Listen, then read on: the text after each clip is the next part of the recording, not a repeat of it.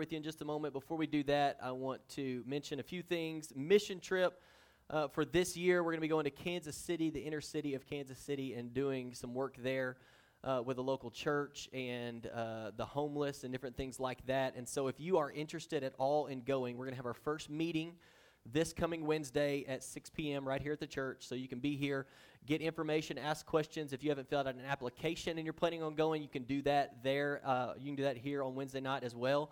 And then we are looking for, which we'll give you all this information when you show up as well, but deposits as soon as possible so that we can get all those spots reserved for who's going to be on that team and going with us. It's going to be July the 1st through the 8th. We would love for you to go on this mission trip with us. I believe that mission trips are something that have the potential to change your life and help you to see a completely different perspective, completely different part of our country in this regard. So we'd love for you to be here if you're interested this Wednesday at 6. Ladies of Impact, it's a ladies' night this coming Saturday, the 15th at 6 p.m. at Christine Mayfield's house. So we want you to be there for that. If you're a lady, it's going to be a great time. Men's breakfast is coming up on Saturday, January the 29th.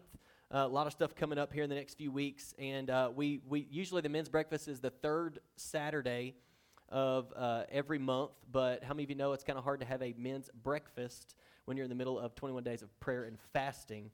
So we've moved it to the 29th, and so we're going to gather on that Saturday for the month of January and have a great time with fellowship as men.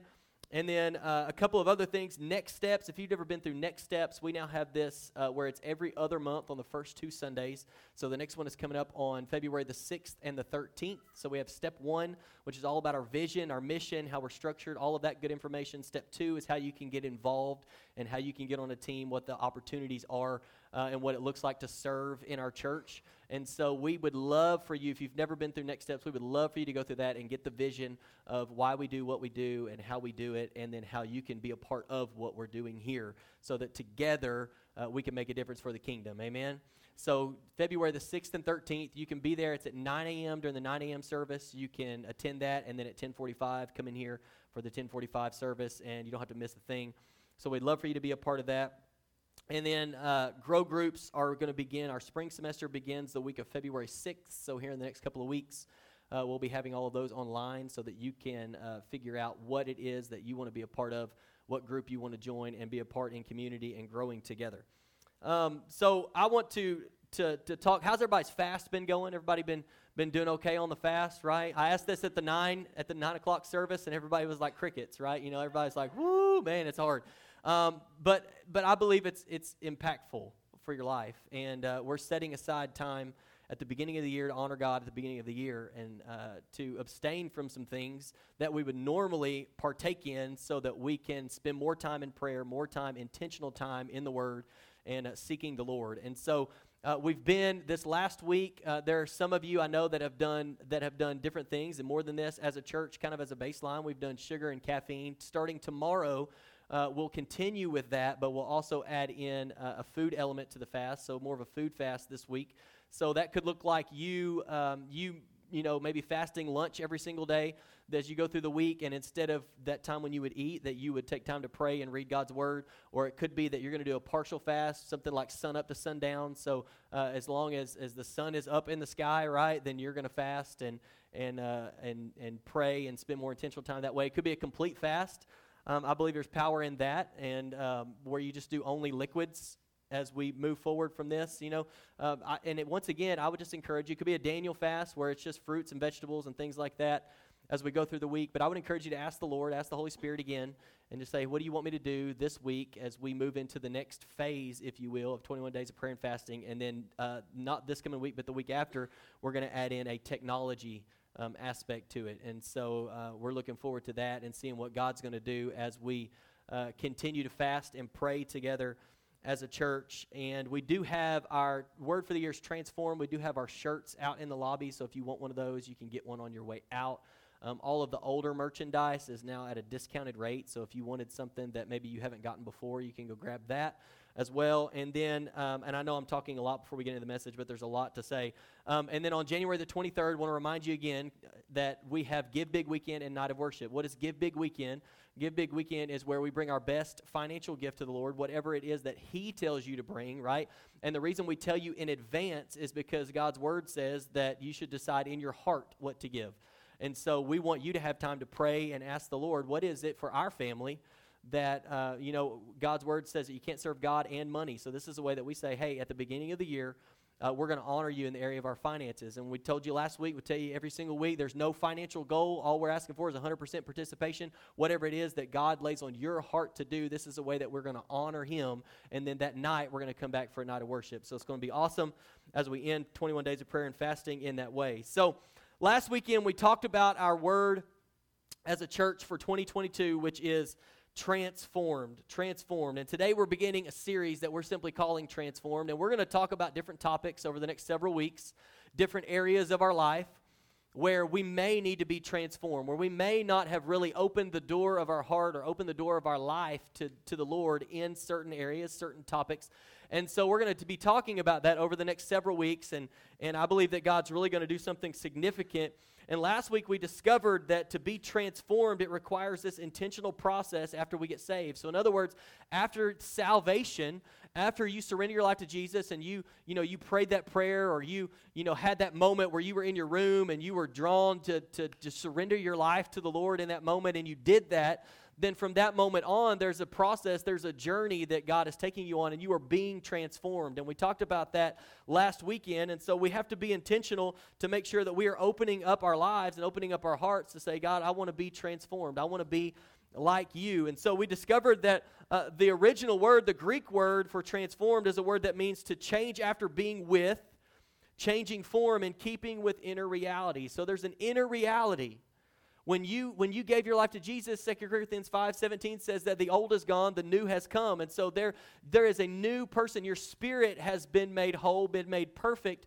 But a lot of times we stop there and we don't go on the journey that God wants us to go on, so that the different areas of our lives can be transformed in the inner reality. What's on the inside of us can start to come out and operate in these ways in our lives. And so we're talking about that over the next few weeks, that when you surrender, we're called to be transformed, and that's what this series is all about. So last week we looked at a couple of verses that we're calling our theme verses. One of them is in Romans chapter 12 and verse 2 that many of us are familiar with. It says, "Do not be conformed to this world, but be transformed," there's our word, "by the renewing of your mind. Then you will be able to test and approve what is good, what is the good, pleasing, and perfect will of God." In other words, when I read that, I think, I have to allow my mind to be transformed so that I think differently, so that I can then understand what God's will is for my life. And I'll agree, one translation says that whenever I understand that you will agree, you will see God's will for your life, and you will agree that it is best, that it is better than your will for your life, and that you would walk in God's will. And so we need to be transformed in that way.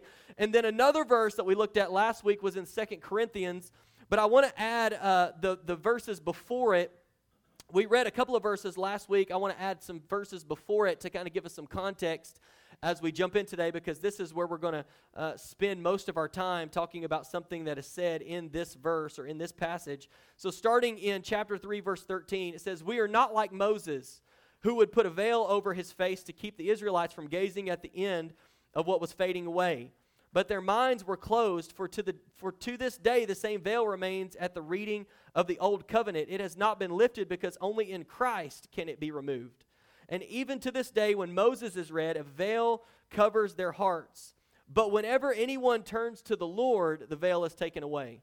Now the Lord is the Spirit, and where the Spirit of the Lord is, there is freedom. And we who with unveiled faces all reflect the glory of the Lord are being transformed into His image with intensifying glory, which comes from the Lord, who is the Spirit." We who with unveiled faces. And we know, as now that we've read the verses before it, who the people are that have the unveiled faces, right? The people with unveiled faces are the ones who are being transformed into the image of Christ. And he said in verse 16, "Anyone who turns to the Lord, the veil is removed." And so there is no longer a veil. You can now see clearly You have turned to the Lord and the veil has been removed, right? You have connection with your Heavenly Father because of what Jesus did on the cross and His blood that was shed for you. And he says, those people, the ones who have turned to the Lord, that their faces are there's no longer a veil covering their face. Those people are being transformed into His image with intensifying glory, which comes from the Lord, who is the Spirit. Can I ask you just a simple question today? Have you turned to the Lord? Have you surrendered your life to Jesus? Have you given your life to Him? Because I believe that the reality for you, if you are a believer, a follower of Jesus, the reality for you should be that you are being transformed into the image of Jesus. That those who have turned to the Lord are now being transformed into the image of Jesus. But how many of you would say that there are some times in our lives that we don't allow ourselves to be transformed?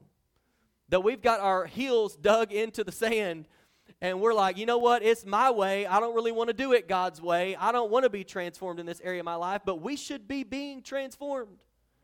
When we're a believer, a follower of Jesus, there should be a transformation process that is happening.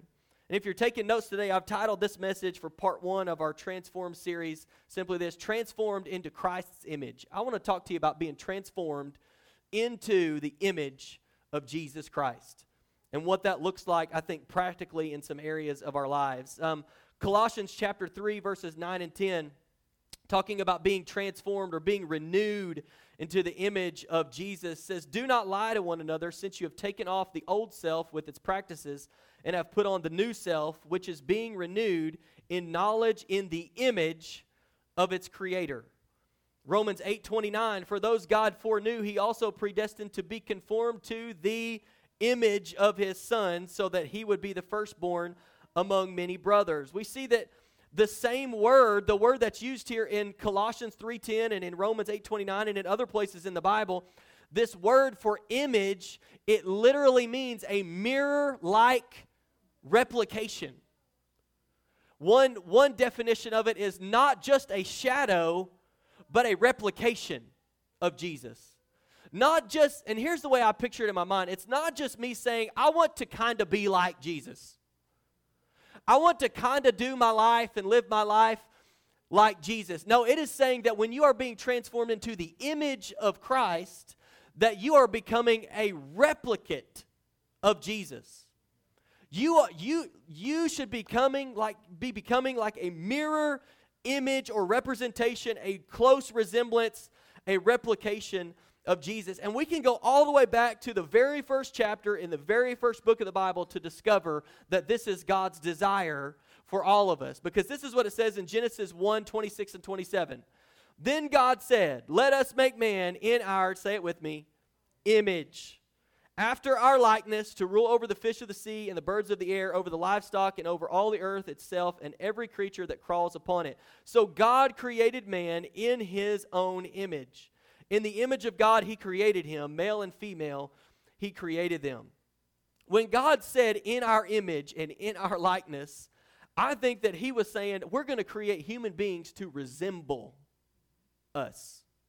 Right? The Godhead, 3 in 1, Father, Son, Holy Spirit. We're going to create man and woman, and they are going to be people that are going to resemble, they are going to have our image on the earth. It has always been God's desire for you to bear His image, to be a replicate of Him. You were created in the image of God. And we can also better understand the picture of us being transformed into the image of Jesus by looking at how Jesus was described in the Bible. Because the same word that is used to describe us being transformed into Christ's image is the same word that is used when it talks about Jesus being the image of God the Father. So in 2 Corinthians 4:4 it says, "The God of this age has blinded the minds of unbelievers so they cannot see the light of the gospel of the glory of Christ, who is the image," same word, "of God." Colossians 1:15 says it this way, "The Son is the image of the invisible God, the firstborn over all creation." Jesus, when He was on the earth, He even said it this way. They said, "Show us the Father." He said, "If you have seen me, you have seen the Father." I am the image of the Father. I am the replicate.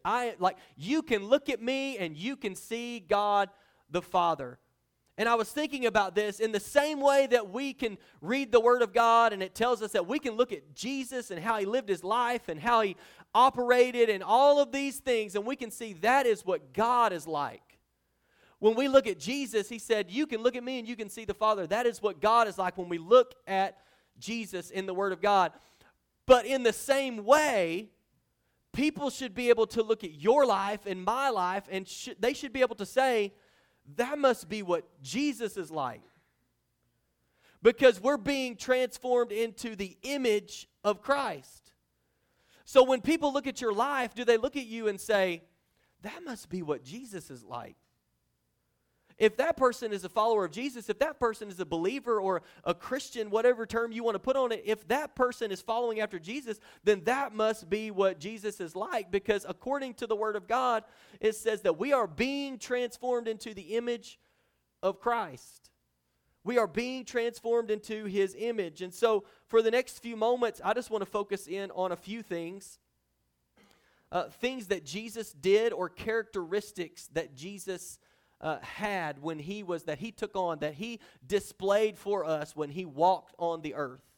Because here's what I have discovered in my life, that if you don't define success, all right, let's go here for just a moment. If you don't define success, you will never know when you have gotten there. So we could say, for instance, I want to lose weight in 2022. How are you going to know when you have achieved what it is that you are trying to achieve? Or you can say, I want to lose 15 pounds in 2022.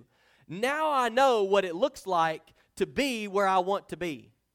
And I think there are some characteristics and some things that Jesus did that if He said, if you look at me, you can see the Father. You look at me, you want to know what the Father looks like? Look at what I'm doing. I don't do anything that the Father doesn't tell me to do. I don't say anything that the Father doesn't tell me to say. I am the image of God the Father on earth, God with us. Right? And so if we're being transformed into His image, His likeness, being a replicate of Him, then I think it's important for us to know what did Jesus display? What does it look like to know I'm being transformed into the image of Christ in my life in these ways? And this is not going to be an exhaustive list. But I think I'm going to talk about 3 things for just the next few minutes. 3 things that, as I was looking through the Word of God and what Jesus did and how He lived His life and the things that He operated in and what He did for people, there were 3 things that stuck out to me that I felt like the Holy Spirit said that if there is ever a time that we need to be transformed in these ways, it would be now. That if we would look around, there are people all around us. We live in a country, we live in a world that needs what we're about to talk about, and we have to be intentional to say, hey, I'm going to be transformed. And of course, one thing I think about as we spend time with the Lord and we pray, we read the Word, and we seek first the kingdom of God and all of the things that we're called to do, I believe that one thing that you're going to see in your life should be the fruit of the Spirit, right? Because where the root is what produces the fruit. So if your roots are down in Jesus, if you're in the Word, if you're in prayer and you're all of these things, then your roots are going deep, then the fruit is going to show where your roots are, what you're rooted in. Does that make sense? So the fruit of the Spirit, and we'll just read it real quickly. I think that these are some of the things in Galatians 5:22 and 23, but the fruit of the Spirit is love, joy, peace, patience, kindness, goodness, faithfulness, gentleness, and self-control. Against such things there is no law. I think that these are things that are going to be produced, right? The fruit that the Spirit produces in our lives are these things. So as we're being transformed into the image of Christ, the one who is transforming us is going to begin to produce this fruit out of our lives. But I think there are also some characteristics we can look at of what Jesus did that can help us know what it looks like to be being transformed into the image of Christ. And so here's the first thing. We could talk about many things, but I just want to talk about these 3 things specifically today. Here's the first one. It's compassion. Compassion. Somebody say compassion. Are you a person of compassion? Jesus was always truthful, but at the same time, He was always compassionate. He was always truthful. He is the truth. But at the same time, He was always compassionate. Look at this instance in Matthew chapter 9, verses 35 and 36. Jesus went through all the towns and villages, teaching in their synagogues, preaching the gospel of the kingdom, and healing every disease and sickness. When he saw the crowds, he was moved with compassion for them, because they were harassed and helpless like sheep without a shepherd. I picture this. Jesus shows up on the scene, and we can read different instances in Scripture where Jesus shows up and he was moved with compassion, or he had compassion on somebody, or he saw the situation that somebody was in, and he had compassion in that moment. And in this instance, Jesus shows up and it says he was moved with compassion because he looked around, and it was like people were sheep without a shepherd. And in this moment, I can see what this would be like for us, but I think it would have been the same for Jesus, that he looks at these people as he shows up on the scene, and he's like, wow, they just don't know. They're just doing their own thing. They just don't completely get it. They are like sheep without a shepherd, and I want to step in, and I want to help them. I want to set them free. I want to change the way that they think. Come on, how many of you know that when Jesus was on the earth, he changed the way a lot of people thought? A lot of people thought. I mean, a lot of what he was teaching was against thinking that they already had. And he's trying to give them a new way of thinking. Like, this is, okay, you've heard it said this way, but this is what I tell you. You've heard it said this way, but this is what I tell you.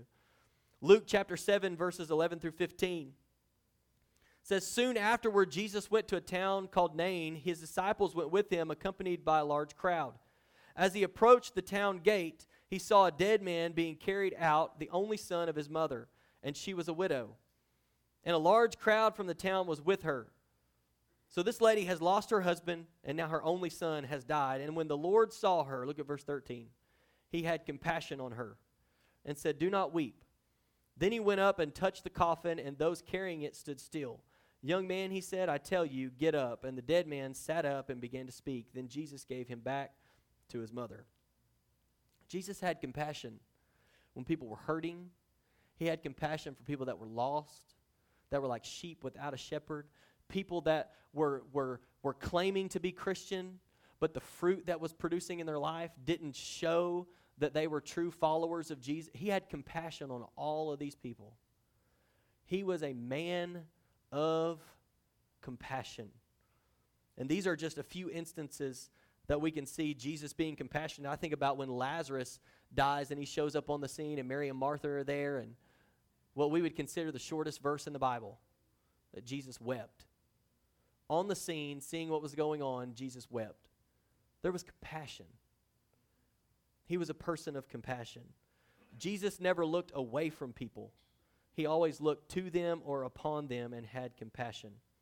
Just a few things I put down here. Jesus took time to notice people. The compassion in his heart, he took time because of that to notice people. I think about Zacchaeus, right? Zacchaeus was a wee little man, and a wee little man was he. What did he do? He climbed up in a sycamore tree for the Lord. No, I'm stopped. For the Lord he wanted to see. And Jesus, when he's walking by, he looks up at Zacchaeus and says, hey, you come down. I'm going to go to your house today. And when you read the end of the story, there was something that happened. Jesus took time to notice him in the tree, knowing what was going on in his life, knowing what he had been about. Goes into his house, and the next thing that we see, Zacchaeus is not only making things right, he's making things right times some. How many of you know something happened when Zacchaeus sat down with Jesus in his house? But it all started because I believe Jesus was walking by and he took time to notice somebody who was trying to see. And I don't even know that Zacchaeus really knew everything that he was trying to see. He just knew that this is Jesus, and so I want to see, like, what is all the commotion about? How many of you have people in your life that you know they're looking for something? And they may not completely know what they're looking for, but you know what they're looking for. And how many of us take the time out of the compassion of our heart to notice people? Jesus took time to notice people. He understood their needs, and he desired to help them. And so my question to you is, are you moved with compassion when you see someone who doesn't know Jesus personally? Are you moved with compassion when you see someone who isn't living for him? Are you moved with compassion when you see someone who is going through a difficult time in their life? It could be at work, at school, at home. Could be an acquaintance, could be a family member. I believe that when we are being transformed into the image of Christ, we will display compassion. And this is something that I believe we need now. I think that we need to display what Jesus displayed when he saw people. And there is a such thing as righteous anger, but some of us are getting angry with people when compassion for people and to look on them and say, like Jesus said, like, it's just like a sheep without a shepherd. They just don't know. They're just not choosing it. And instead of whatever I want to do, my compassion is going to lead me to pray. My compassion is going to lead me to, sit down with them and, hey, how are you doing? How can I help you? We need to be people of compassion. Here's the second thing that I see in the life of Jesus and that I think we should see in our lives as we're transformed into the image of him, and that's forgiveness. If anyone had a reason not to forgive, wouldn't it have been Jesus? We're talking about the Son of God, the Word made flesh, lived a perfect life, never sinned,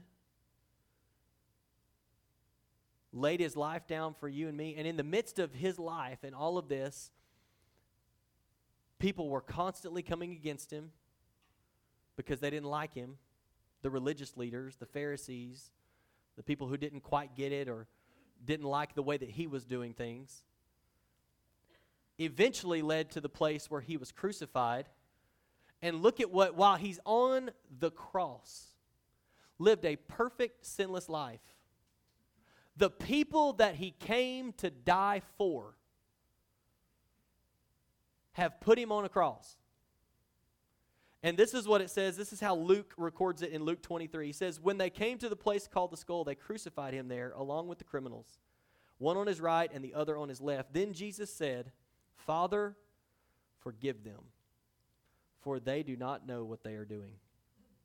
And they divided up his garments by casting lots. In the middle of the most difficult thing, looking into the eyes of the people that he came to die for, he says, Father, this is his prayer, Father, forgive them, for they don't know what they're doing. Jesus was a person of forgiveness. I like Peter in the Bible. Does anybody like Peter in the Bible?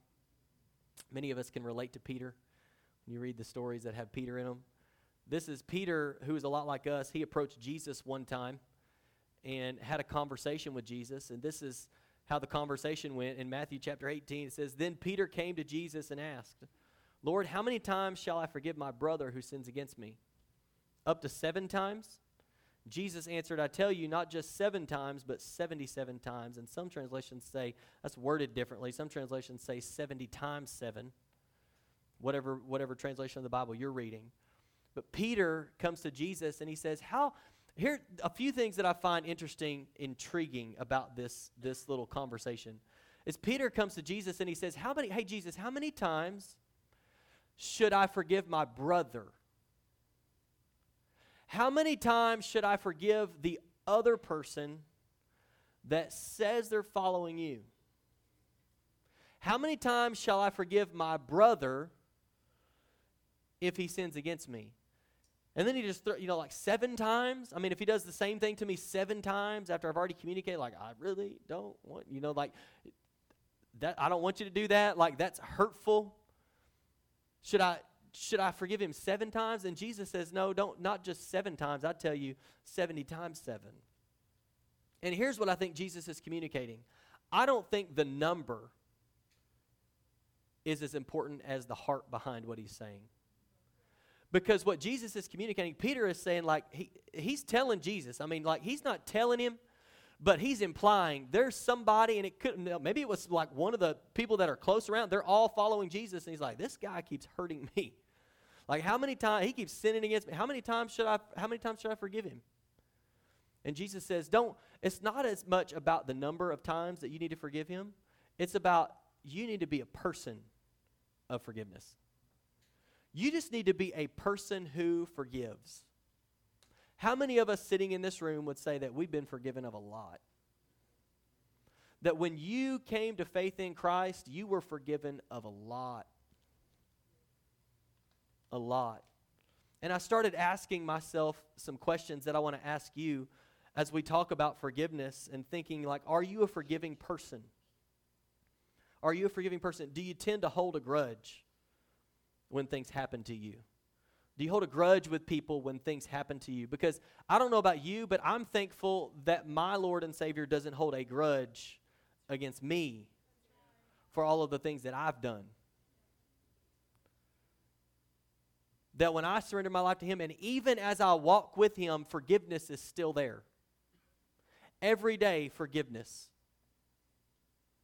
The things that I've wandered off into, and I repent and I turn back to him, forgiveness. Every time. He's not holding a grudge against me. He's not holding a grudge against you. He just wants you to put your faith in his son, Jesus, so that you can be made righteous, so that you can be made right with God, so that you can have a relationship with him, so that you can then begin to do the good works that he planned for you to do from the very beginning of time. He wants you to have that relationship, and his forgiveness is not something that you have to earn. It's something you receive. Jesus already did everything that you need to be forgiven. Everything. But how many of us, when we've been forgiven of much, and we won't read the story, but there's a story in the Bible where the master forgave a ton of stuff, ton of money for this servant, and then that servant turned around and held it against the person that was under him. And when they brought him back to the master, he said, I forgave you of however many times the amount that you owed me.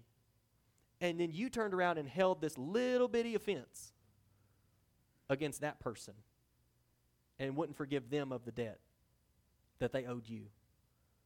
We're called to be people who forgive. Jesus was a person, when he was on the earth, he was a forgiving person. Are you quick to forgive? Is there someone that comes to your mind right now that you may need to forgive? That as we talk about forgiveness, you begin to get a little uncomfortable because there's somebody, and you know, and as soon as you hear the word forgiveness, they come to your mind every single time. And today, I believe that the Lord, there's an opportunity for you to say, I'm going to be a person who forgives. Somebody said it this way once. They said, forgiveness is setting a person free and then realizing the prisoner was you. A lot of times we're holding things against people that they have long forgotten, that they don't even think that much about, and we think that we're punishing them by holding a grudge, by holding back forgiveness, and I just don't know if I can forgive you for that. And in essence, whenever we choose to forgive, there's a prisoner being set free, but the prisoner is us. It's the person offering forgiveness. Now we can walk in freedom because we have offered forgiveness to that person. I believe that when we're being transformed into the image of Christ, we will display forgiveness. Jesus modeled it. He displayed it. We're called to be people who forgive as we're transformed into his image. And then here's the third thing that I want to talk about is prayer. I was preparing for this, and I was thinking that Jesus was the literal Son of God. He was God himself, the Word made flesh. And as God himself, fully God, fully man, he took regular time to pray. And there's one instance in particular, I love these two verses because I believe it gives us a picture of what we can relate so much to what I'm about to read to you, and you may not even know it yet. This is in Luke chapter 5, verses 15 and 16. It says, but the news about Jesus spread all the more. and great crowds came to hear him and to be healed of their sicknesses. Yet he frequently withdrew to the wilderness for prayer. I love that the word in the middle here that starts verse 16 is the word yet. Because it tells me that this is something that's happening in his life.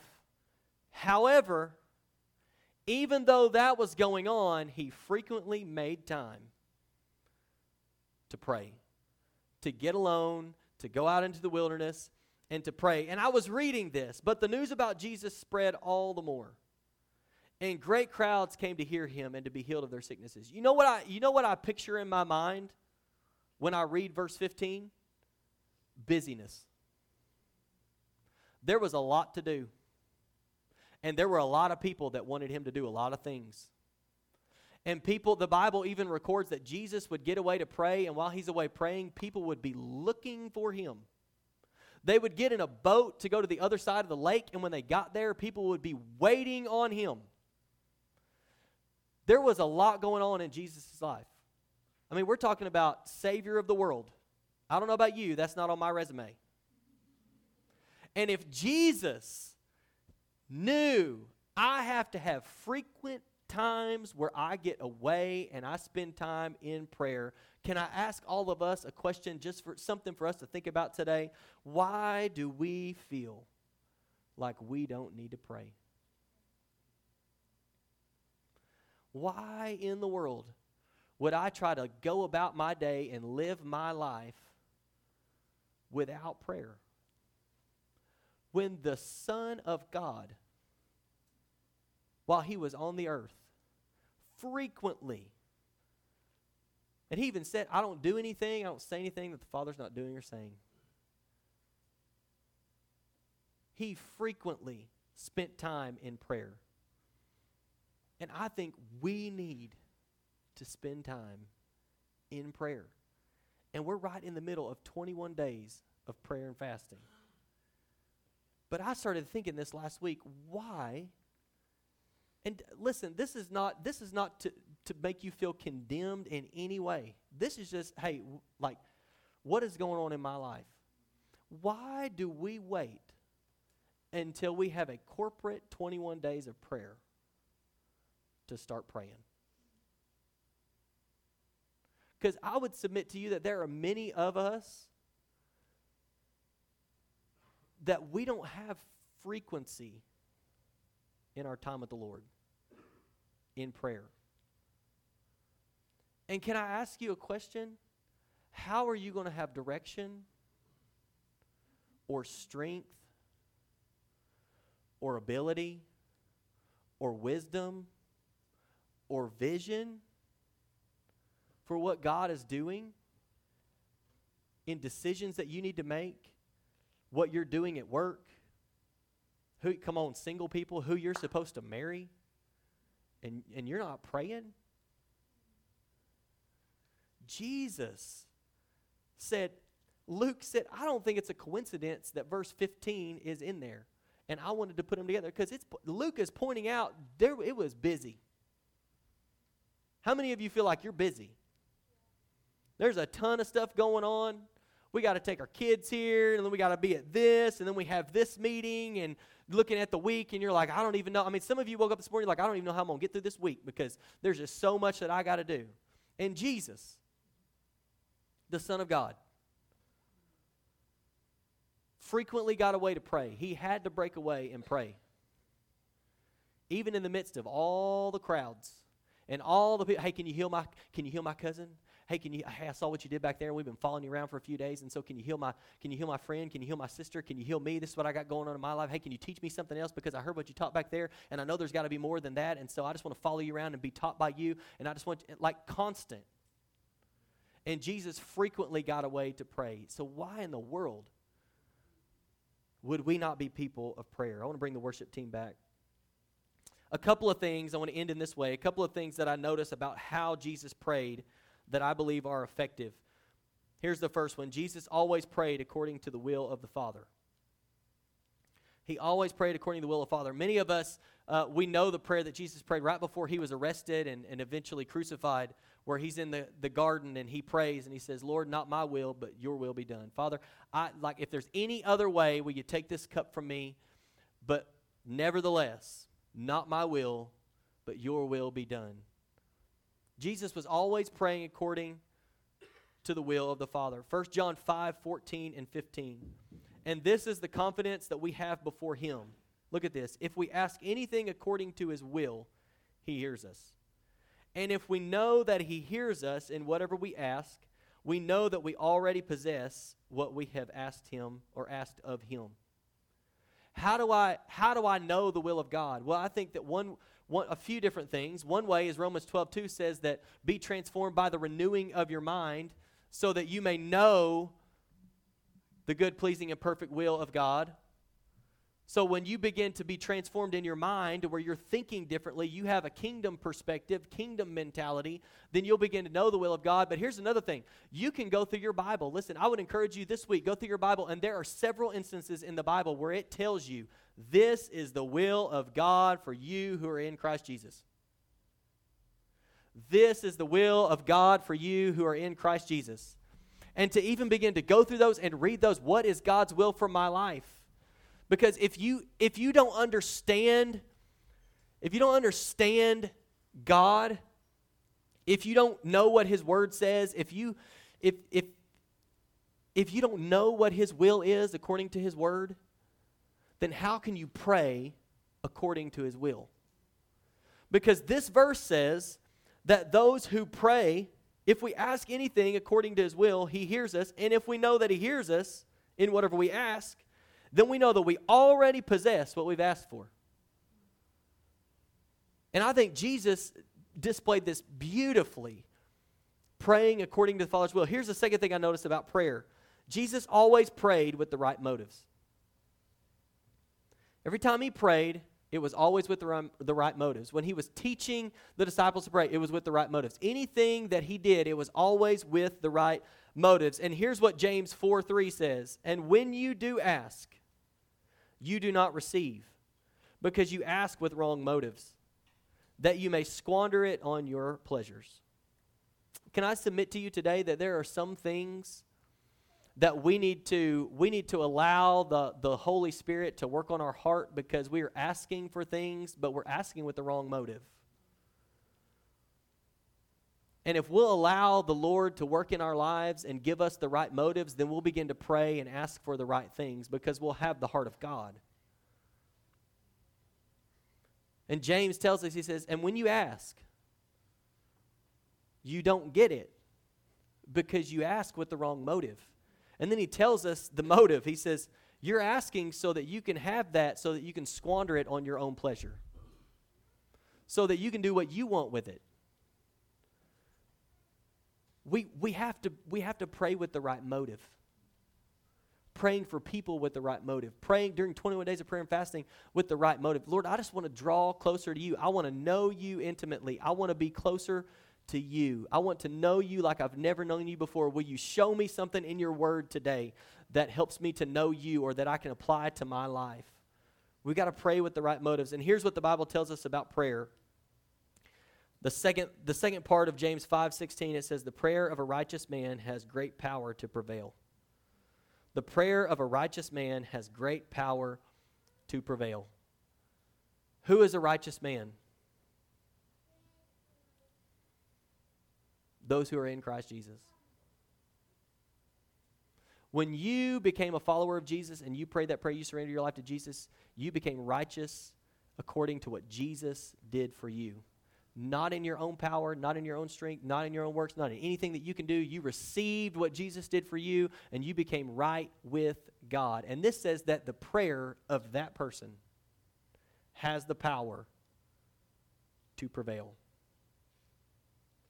If the prayer of people who have placed their faith in Jesus has great power to prevail, why would we not pray?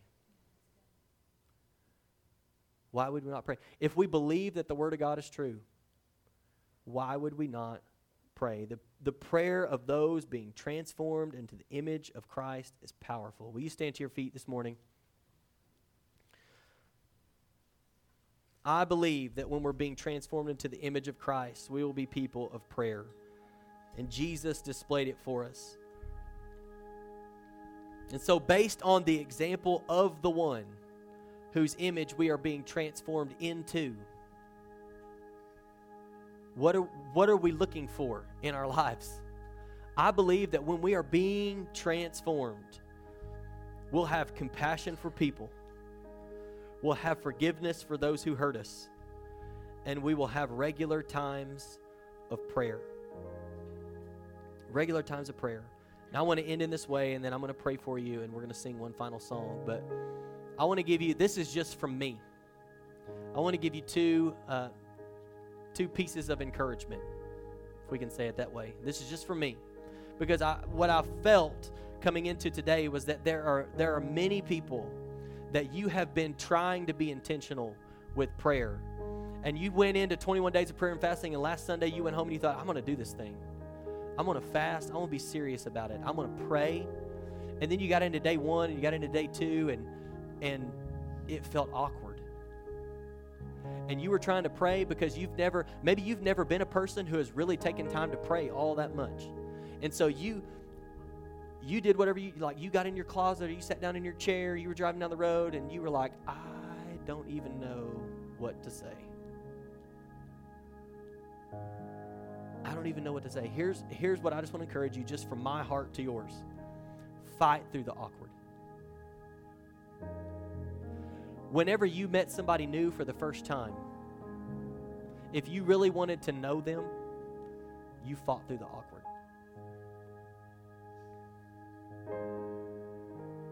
If you really felt like this is a person I want in my life, this is a person that I want to be connected to. Come on, when you met your spouse for the first time before they were your spouse, woo, you fought through the awkward. You're like, this is my person right here. I don't care how awkward it gets. I'm going to fight through the awkward. Fight through the awkward. And here's the second thing before we pray. Fight through the awkward and pray what's on your heart. Communicate to God what's on your heart. Take some time in worship. Read the Word. Many of you have been on, I was blown away at how many people jumped on the link. Pray what's on your heart. Just tell the Lord, this is what I'm dealing with. This is how I'm feeling. Come on, just tell Him, like, this feels awkward. Will you help me? Will you help me? I don't really know what to say. Here's the great thing about the God that you serve. He wants relationship with you. He wants relationship with you. And so even when it feels awkward, you fight through the awkward. You say, you know what, God, this feels awkward to me, but I'm going to do it anyway. And I don't really know what to say, but here's what's on my heart, and here's what I've been dealing with. And I just want to thank you for everything that you've blessed me with. I want to thank you for this house. I want to thank you for my kids. I want to thank you for my spouse. I want to thank you for the job that I have, even though I don't like it sometimes. I want to thank you for all of the things that you've blessed me with. And when you begin to be grateful and you begin to be thankful, there'll be plenty to say. And just tell Him, just thank Him. And say, and here's what I've got going on today. Here's the meeting that I'm about to walk into today. Will you help me in this? Will you help me in this meeting? I don't want to say anything that I shouldn't say. I just want to say everything that you want me to say. I know that you're going with me, and so I thank you that you're going with me. Just pray what's on your heart. Fight through the awkward and pray what's on your heart. And as we consistently spend time with the Lord, we're consistently spending time with the Lord. Listen, go through, I mentioned it a minute ago, the statements in the Bible where it says, this is the will of God for you who are in Christ Jesus. Go find those statements and pray about that. Because you know that you know that you know. It's in God's written word that this is His will for you if you're in Christ Jesus. And pray that through. God, I want to be able to do that. I want to be that person. So, Lord, right now we thank you. We thank you for your word. We thank you that you are transforming us from the inside out. We are being transformed into the image of Jesus. Lord, I pray that we would be people of compassion, that we would be people of forgiveness, and that we would be people of prayer. Lord, that as we go through our week and we continue with this week of prayer and fasting, that we would fight through the awkward. That we would be thankful, that we would just thank you for everything. God, you have done so much for us. If you never did another thing, you've done enough. You care so much for us. Lord, I pray we would cast our cares on you because you care for us. Lord, that we would pray what's on our heart, that we would give our anxiety, that we would give our fears, we would give our worries over to you. And that with a thankful heart, we would spend time with you.